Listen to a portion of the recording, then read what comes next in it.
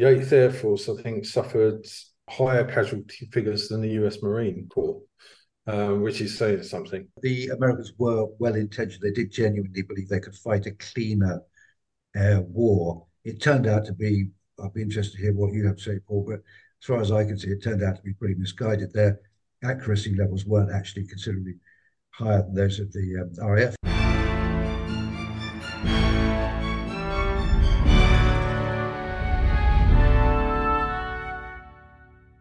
Hello and welcome to the pod. This is just a quick emergency episode for you, dear listeners, as we talk about the Allied bombing campaign and the new Apple TV series Masters of the Air, with two experts of that campaign in World War II. Paul Bingley, historian of the US Army Air Force, and Patrick Bishop, historian of the Royal Air Force and Bomber Command. No spoilers, it's more of a general chat on the history behind it and what the show gets right and wrong. I'll hand you over to myself, Paul and Patrick.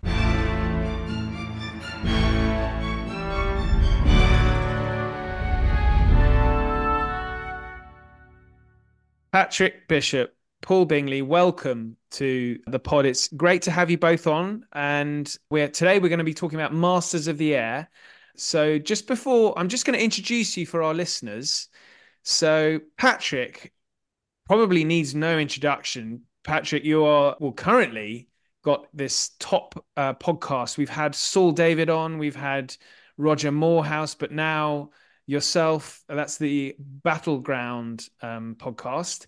But more specifically, for the purposes of this conversation, is your bestseller Bomber Boys, which is about the Royal Air Force bombing campaign during the Second World War. So obviously that's relevant. And then Paul, the author of Bomb Group, which actually I think this is the very bomb group that Masters of the Air is depicting.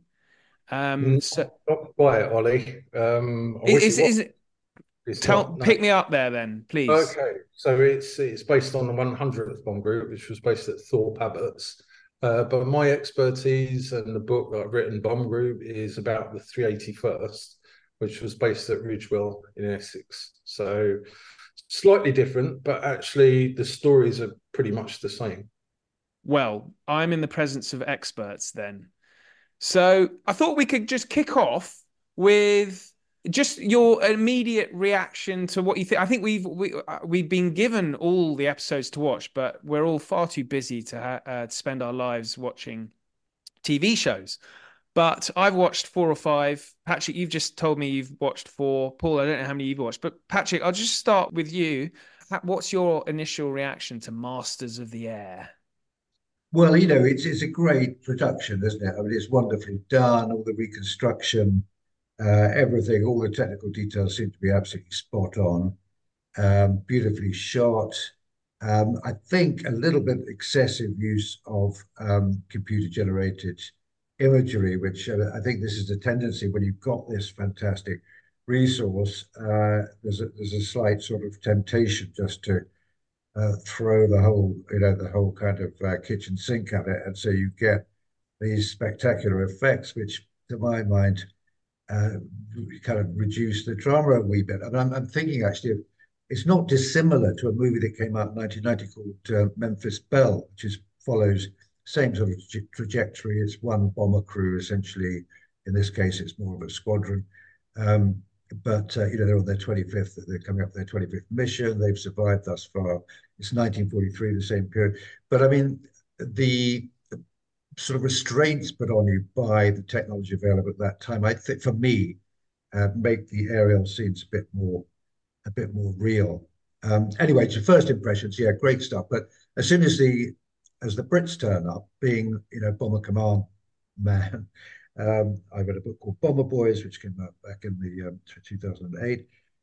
I sort of tend to see things a bit from that perspective, and I was slightly dismayed to see that the old cliches, the first time you see a Brit, it's a toff who's sort of deriding the American effort, and he's sitting in the pub with his sort of looking down his nose at the American flyers, and of course it ends up with them getting into a bit of a row. There, he's asked outside by one of the Americans, who promptly decks him with a single blow. So the old limeys have got their come up, and what do they know about aerial warfare and strategic air bombing? We'll come back to that a little bit later on, but Yeah, I mean that cliche is slightly jargon, I have to say, but great stuff, great storytelling, great characterization, and great production value. So yeah, definitely something to watch on a winter's evening. Yes, I think it's inevitable that any Royal Air Force man will be depicted like that with I think he had a moustache as well, didn't he? Very Of course, important. yeah, Yeah. and a little DFC, he had a DFC ribbon I noticed as well. So at least they gave him that, but he had done a bit of flying. Yes, that was good of John Orloff, the writer. So, Paul, what's your initial reaction? Well, I think, as we know, it's been a long time coming. I think it was something like 10 years ago that this was first mooted. And yeah, during that period of time, there's been, we've all been waiting with bated breath. Was it going to live up to the expectations? And, having written Bomb Group and looked at an American Bomb Group very closely, I was concerned, especially with, as Patrick says, the CGI, the amount of CGI in it. But to be honest, I found it extremely riveting. I found the characterizations really good, even though at the start you see Buck Clevin, Austin Butler chewing on his toothpick, and you see the trailers. We're going to knock them down and this, that, and the other. That was a concern. But having seen the series, and to be brutally honest with you, I've seen it 4 times now, the whole series. Wait, Paul, I've got to check that. You've watched, I think it's 9 episodes. So you've watched each one 4 times. 4 times, yeah. Call me a geek, but I had to get a real look at this, and I've had a very good look at it. And I've really enjoyed it. I think John Orloff is a brilliant writer, and I think he really understands what these men went through. And I think that's the thing that you come away with, especially for those who have no idea about the 8th Air Force or RAF Bomber Command for that matter. People can get a real understanding of what these guys had to go through. It's just a shame, really, that it's taken a lot of American money to show an American bomb group, whereas, as probably Patrick would say, why can't we do this for Bomber Command? Because equally, those guys had to do, I don't know, maybe something a bit worse, doing it at night. So, but I really, really enjoyed it. And I think people watching it, even if they know nothing about the 8th Air Force, are going to be really taken with it. So Yeah. that's it. Sorry, go ahead, Patrick. Well, I was just thinking, but I was interested to hear what you think about historical accuracy, Paul, in these things. I mean, we all know this is entertainment. It's not meant to be, uh, a documentary drama. But at the same time, I was sort of struck by the way that, this business about we've arrived, okay, we're going to do it by day. Of course, they do accept that this is actually a kind of ill thought out strategy, given that the notion that fleets of B-17s are able to cover each other with their onboard armament turns out pretty early on to be a bit of a fallacy. But nonetheless, there is this sort of sense that we've arrived now, the war can really begin. But I was just looking up in the official history, the statistics of what happened in 1943. So this is where all this is set. All the action is about what the 8th Air Force are doing. But in 1943, the RAF dropped, and this is probably the only metric you can use to actually gauge process, given it's impossible to gauge what damage is being done on the ground by your bombs. But anyway, so in bomb tonnage, 1943, the RAF dropped 157,457 tons of bombs. The United States Army Air Forces dropped 10,655. So what is that? A 15th of the tonnage dropped by the RAF. The following year, when things pick up, operations, intensify for the Americans. They're still lagging way behind. 525,000 roughly for the RAF, 392,000 for the Americans. It's only in 1945, the first 4 months of 1945, when they actually get up to level pegging. So, the strategic air campaign was basically, essentially, an RAF bomber command effort. I think just a little nod to that reality would have been welcome. I accept that this is entertainment. It's not strict history. What do you think, Paul? I see exactly what you're saying. I think what you can say also is that the 100th Bomb Group who are depicted in Masters of the Air, they arrive in, I think, May 1943. And before then, there was just a handful of bomb groups in the UK. It was around May and June and July when most of the heavy bomb groups started to arrive. So it was going to take them time to pick up. We're never going to get anywhere near what RAF Bomber Command were doing at the time. So yeah, I absolutely take what you're saying. Again, I like you, I was a bit upset to find the RAF painted as they were in this series. In fact, it's not only that particular part in the pub, it's also a bit later on when Harry Crosby, the group navigator of the 100th, goes to a conference in Oxford, and he meets, I think he's a British Army officer who, comes out with the old expression, they're overpaid, oversexed, and over here. And, I thought, here we go again. It's just, why do you have to do this? But again, all I can say is this is an American show. It's backed by American money. And it's about American groups. So we have to kind of let them go with it to some extent. Well, one thing I wanted to ask both of you, actually, which I think is maybe represented by the early altercation between the Royal Air Force officer and the US Army Air Force officer, which is the argument over daytime bombing and nighttime bombing. And I guess the Americans are bombing during the, you can correct me because I'm sure I'm going to get this wrong, but the Americans are bombing during the day so they can see their target. It's more likely to hit. And there is an implication, and this may be incorrect, there's an implication that it's a more humane way of bombing. Whereas the Royal Air Force, they've been under the cosh, the Blitz, all that kind of stuff. It's nighttime bombing. It's just bomb the hell out of them who, they're our enemies. It's a fight to the death. We don't really care about civilian casualties. That isn't explicitly said in the show, but it kind of gave me that impression. And is that in any way correct? I'll start with you, Patrick. Yeah, well, that's a sort of one way of summing it up. The Americans did actually genuinely believe that the combination of flying in daylight, as I say, without fighter escorts, believing they could actually protect themselves, and the combination of that and the northern bomb site, they had a much more advanced bomb site than the British had, would actually allow them to hit the military industrial targets that were the stated objectives of all strategic bombing. When the Brits learned very early on that you couldn't do that with the technology available, so they did, with admitting it to themselves but not to the public, adopt a policy of basically just flattening cities.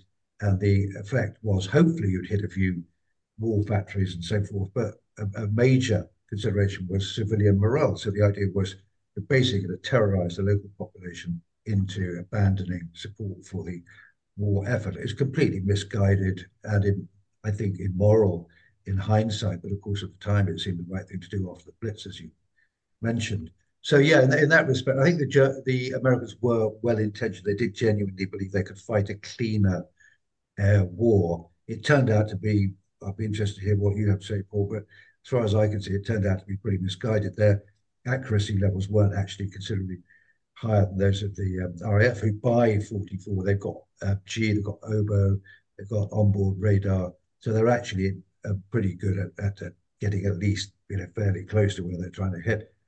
But they were quite sanctimonious about it. And this attitude actually lasted into the post-war era. So something we might talk about later on about how the strategic air campaign is represented in film and in popular culture. The Americans never felt the same guilt that we did about all those civilians who were killed, some 600,000. And that was a big moral issue for Britain after the war, but it wasn't in America. We might talk about that a bit later on. Yeah, that's absolutely true. You can see when the Americans first arrived, and I found this quite surprising when I was researching Bomb Group. The idea for these guys was, we're going to go and sock it to the Germans, we're going to go and do this, we're going to go and do that, when the Brits had been doing that for quite some time before, at least 2 years. But that was a bravado. That was a thing that came across, and it certainly comes across in Masters of the Air. I mean, when they first arrive, first time in the sawmill, all this kind of speak. And when you hear that in a trailer and you think, this is going to be another Hollywoodized version of something that's gone before. But actually, that did occur. That was a thought in these guys' minds. They've seen what's happened at Pearl Harbor. They've seen what's happened to the British. We're here now, as Patrick said earlier on, to come and save the Brits, to come and save the world. But the irony is, actually, it was aids like GH and Obo and H2S that actually helped the Americans in the latter part of the war. So there were occasions on, for example, the first Schweinfurt-Regensburg raid on 17th of August 1943. This is also depicted in Masters of the Air when the 100th, they bomb Regensburg and they swing down towards North Africa and land there. A lot of those bombs, especially on the Schweinfurt raid, which the 381st took part in, landed way wider than the mark. So it didn't matter if you had a Norden bomb sight on board. You're getting attacked by fighters, you're getting hit by flak, and the bombs are falling way beyond where they should do. So, yeah, to some extent, this idea that we're going to drop a bomb into a pickle barrel wasn't the case all the time, and certainly that was shown in Masters of the Air. But also, again, the Americans joined with RAF Bomber Command in the raids on Dresden towards the end of the war, across 2 days. And, I don't think any Norden bomb sites were used on those raids, to be honest with you. I think it was just a case of, we need to hit them now, we need to stop them, and that's what we're going to do. So, yeah, precision bombing didn't last throughout the whole of the Second World War for the Americans, that's for sure.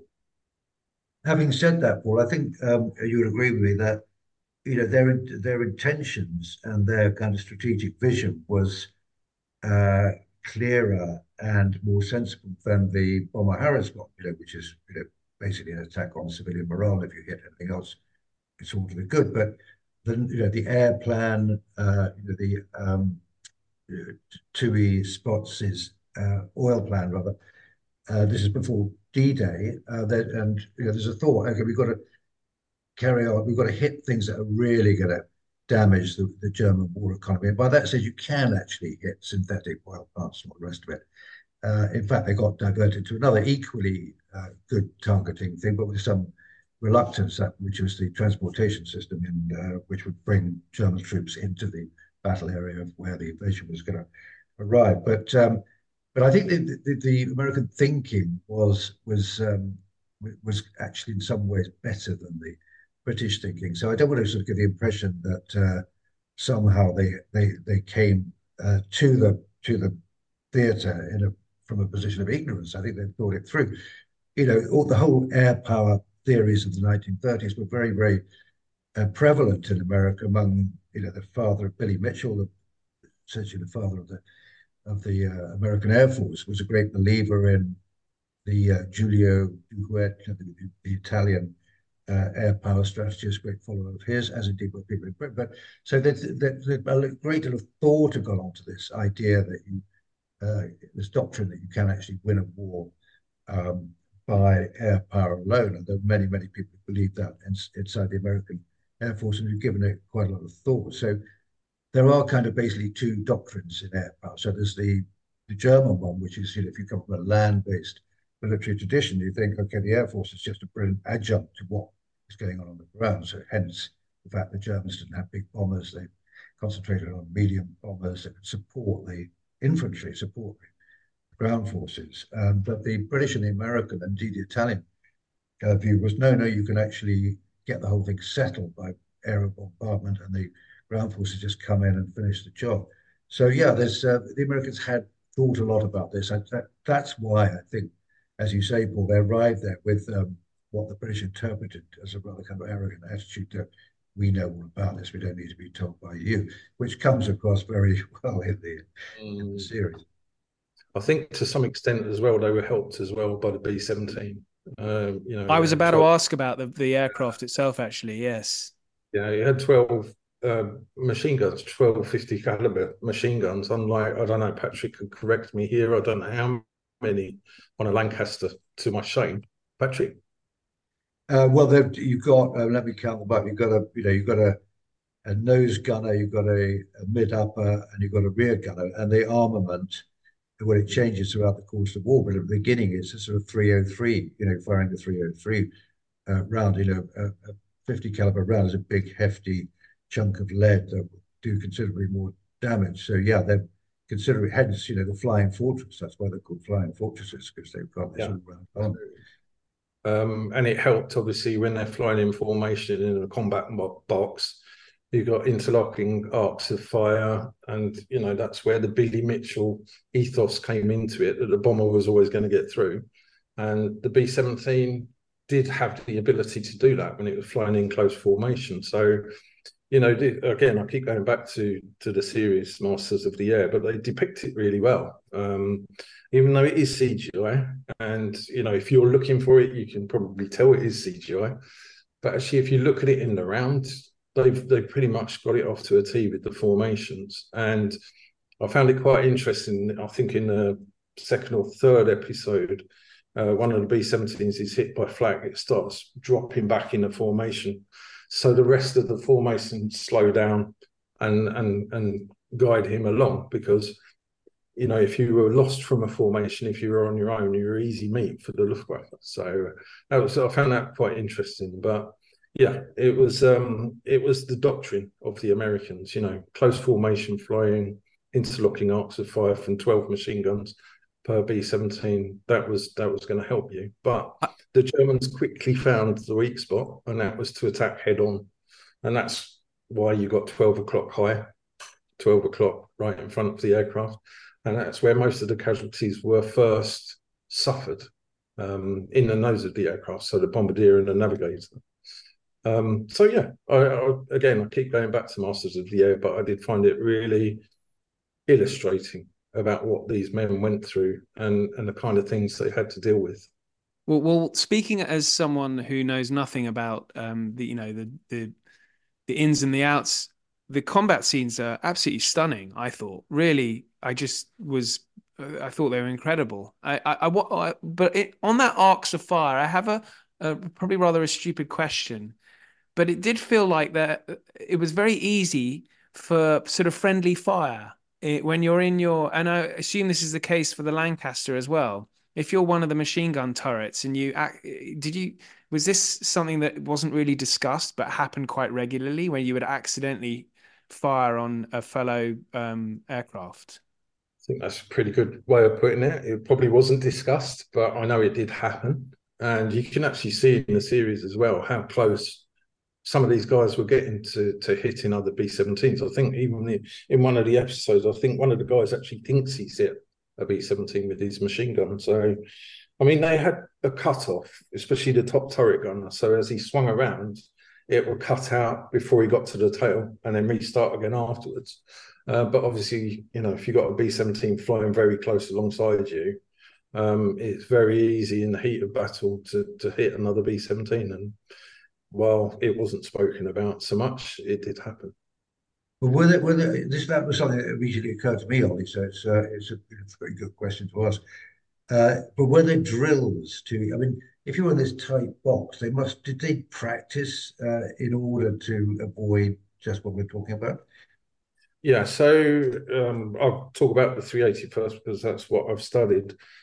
Before they came to England, they spent 3 months training, and they went through 3 phases of training. Each one got progressively more difficult. The second phase of training was involving formation flying. So literally you had to fly wingtip to wingtip, and you'd have this combat box of high, low, and lead, progressively staggered out.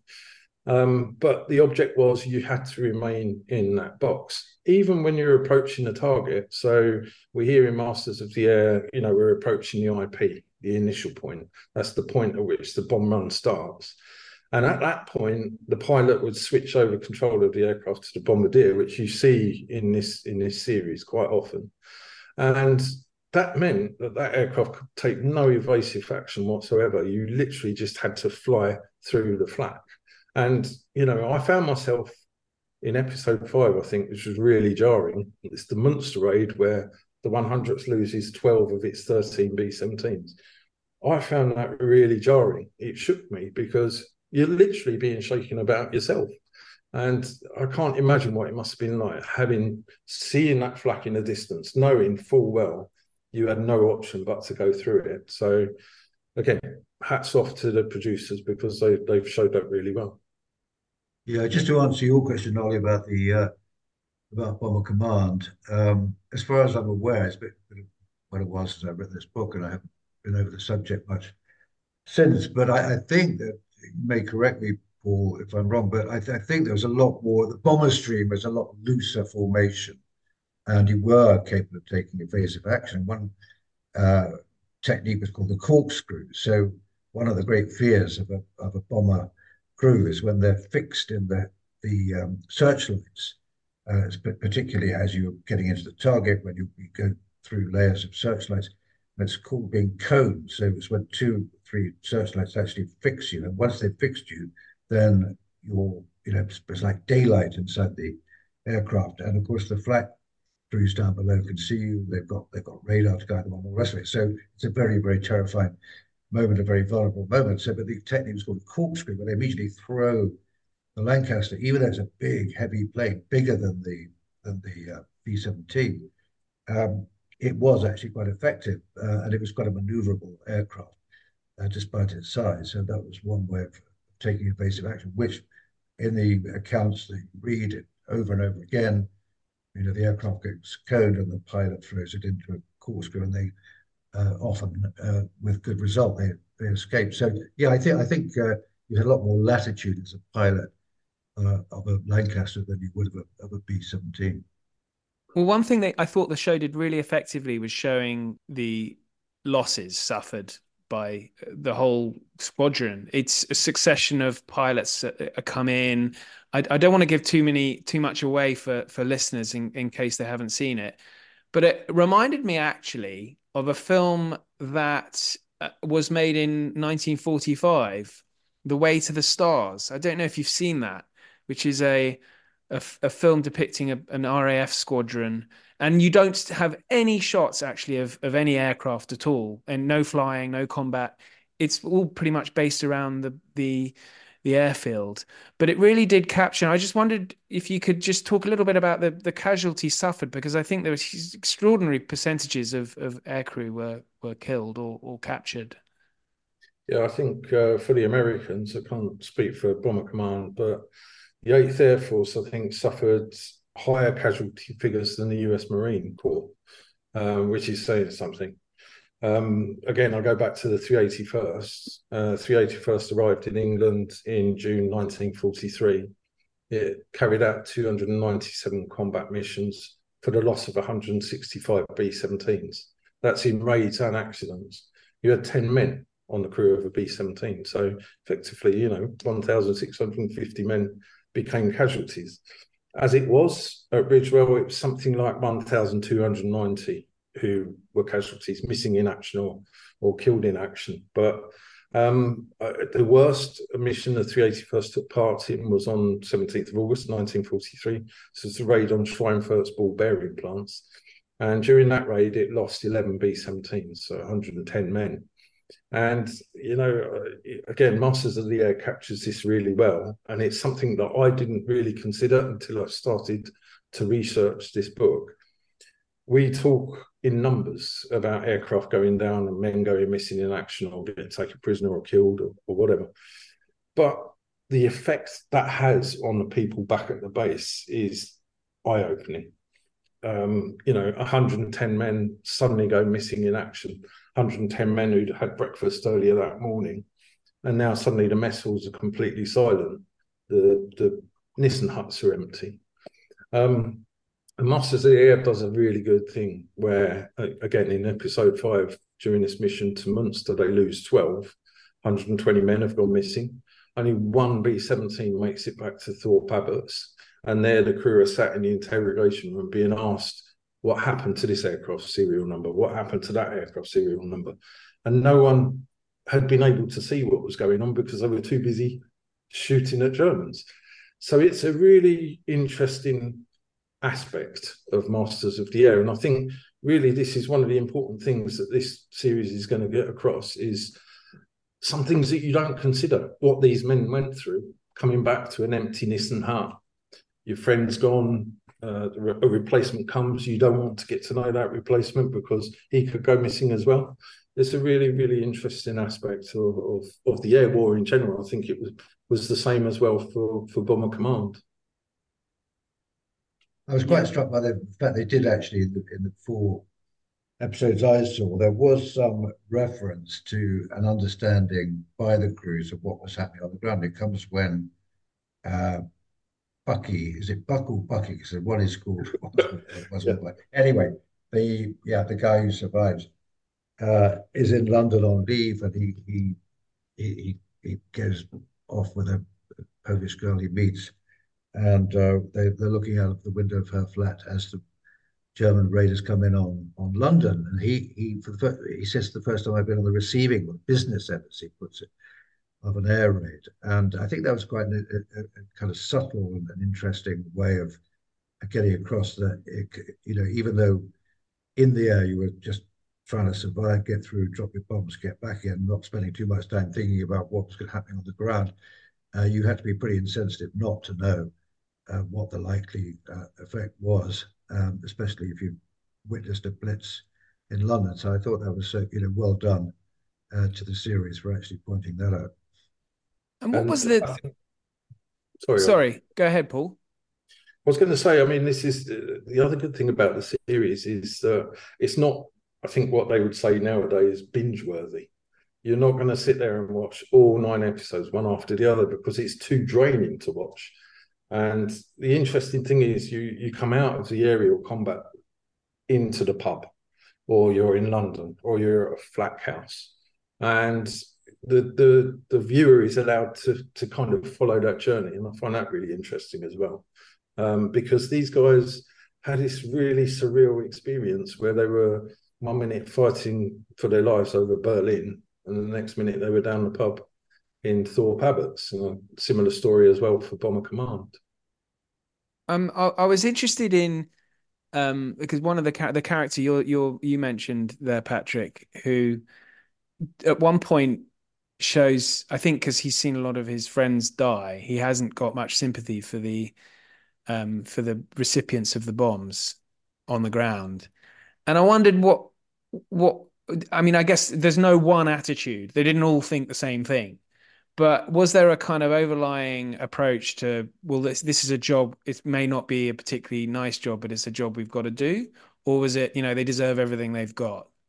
And yeah, I mean, I spoke to, when I was researching my book, a lot of these survivors were still around, and I spoke to loads of them in the course of the research. And I think they pretty much all said the same thing, that once the sort of rights and wrongs of what they were doing were very much the last things on their minds. What they were actually engaged in was getting through their tour of 30 ops, 25, I think, in the case of the Americans.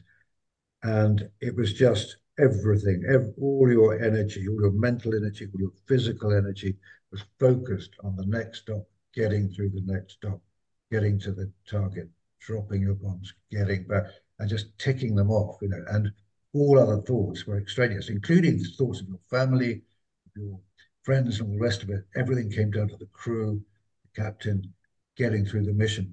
And so it was only subsequently, I think, that they gave much thought to this. And I think the general view of Britain, which I think was reflected in the cruise, was, well, the Germans started this, they blitzed us. This is the only way we can hit back at them. The nation is the enemy, insofar as they say they articulated this. And so, the Germans are getting what's coming to them. But I don't think anyone exulted in this. I don't think anyone took pleasure in this. In fact, there was one slightly jarring note when Bucky or Buck hears that his mate has gone down, and he says, there's this sort of code about the team. Use a sporting analogy. Are we playing tomorrow? I'll be there for the start. As a kind of revenge. I don't think people did, if they lost a comrade, a friend, buddy in a crew or something, I don't think they got into the airplane the following day thinking, I'm going to go and get one back from, Ted or Derek or Dave or whatever. I think it was just more about your own survival. It's really about your own survival. And hence, the relationships between crew members were very, very intense. Often, I think something that was more the case in Bomber Command than it might have been in the Eighth Air Force was the kind of disparity of the sort of social, geographical disparity of the crews. They came, so you'd have some tough, not necessarily flying the plane. It might be you had old Etonians as rear gunners, but I think something like that does come across about the geographical disparity of the American crews. But in Bomber Command, it wasn't just where you came from in England. A lot of them you'd have an Aussie or a New Zealander, and again, very class conscious Britain. You'd have these very different sort of people from very, very different backgrounds, all in the same enclosed space, all utterly having to rely on each other, which sort of adds, I think, greatly to the sort of to the interest of that particular fighting experience. Yeah, Paul, I wondered what was there is there a similar sentiment with the American air crews regarding their job? Yeah, I mean, when the Americans first arrived, the tour of duty was 25 missions, and you see that in Masters of the Air. But actually, partway through the war, it gets increased to 30, and then it gets increased to 35. So if you were partway through your tour, you got another few missions lumped on at the end of it. And these guys, it became clear that each mission it could be your last. So to have another group of missions tagged on at the end of your tour was a bit of a killer. And you can see that again in Masters of the Air. It's a good illustration of what they had to do. That came about through Jimmy Doolittle when he took over as the 8th Air Force commander. He changed the kind of tactics. He made the 8th Air Force bomber boys effectively the bait, sending them in, but with the fighters ahead to draw the Luftwaffe up in order for them to be shot down, and then the bombers would go and destroy any replacements on the ground. But at this time, the attrition in bomber crews was reducing. So crews were finishing their tours and going off back to the States to become instructors or whatever. So these experienced guys were going, and there weren't as many crews coming through to replace them. So that was one of the reasons why this tour was extended, and again, extended to 35, which you can only imagine if you're having to go through this on a daily basis, to know that you've got another 5 missions on top of what you were expecting. Yeah, that would have been a killer. Right. Well, I think we're probably coming to the end. I just wanted to talk a little bit because Patrick, you alluded to this earlier, the kind of response in popular culture. You mentioned Memphis Belle. There's the Battle of Britain, which probably many people have watched. But I remember I read a very good. I'm not sure if you're familiar with Kurt Vonnegut, his Slaughterhouse-Five novel, which is not complimentary either to the British or the bombing campaign. And that's a sort of an American viewpoint from the ground there in during the Second World War. So I just wondered, from both the sort of a British and American, I guess, a legacy of the bombing campaign for both countries. Starting with you, Patrick, again. Yeah, I think Kurt Vonnegut was unusual in taking that view. If you just look at the popular culture aftermath, how the American bombing campaign is represented. There's very little guilt, as you rightly said, Paul. The USAF was at, they were very much there at Dresden. They were also forgotten at Hamburg, with the first big massive death toll, civilian death toll that of the air war in Hamburg, the American bombers there as well.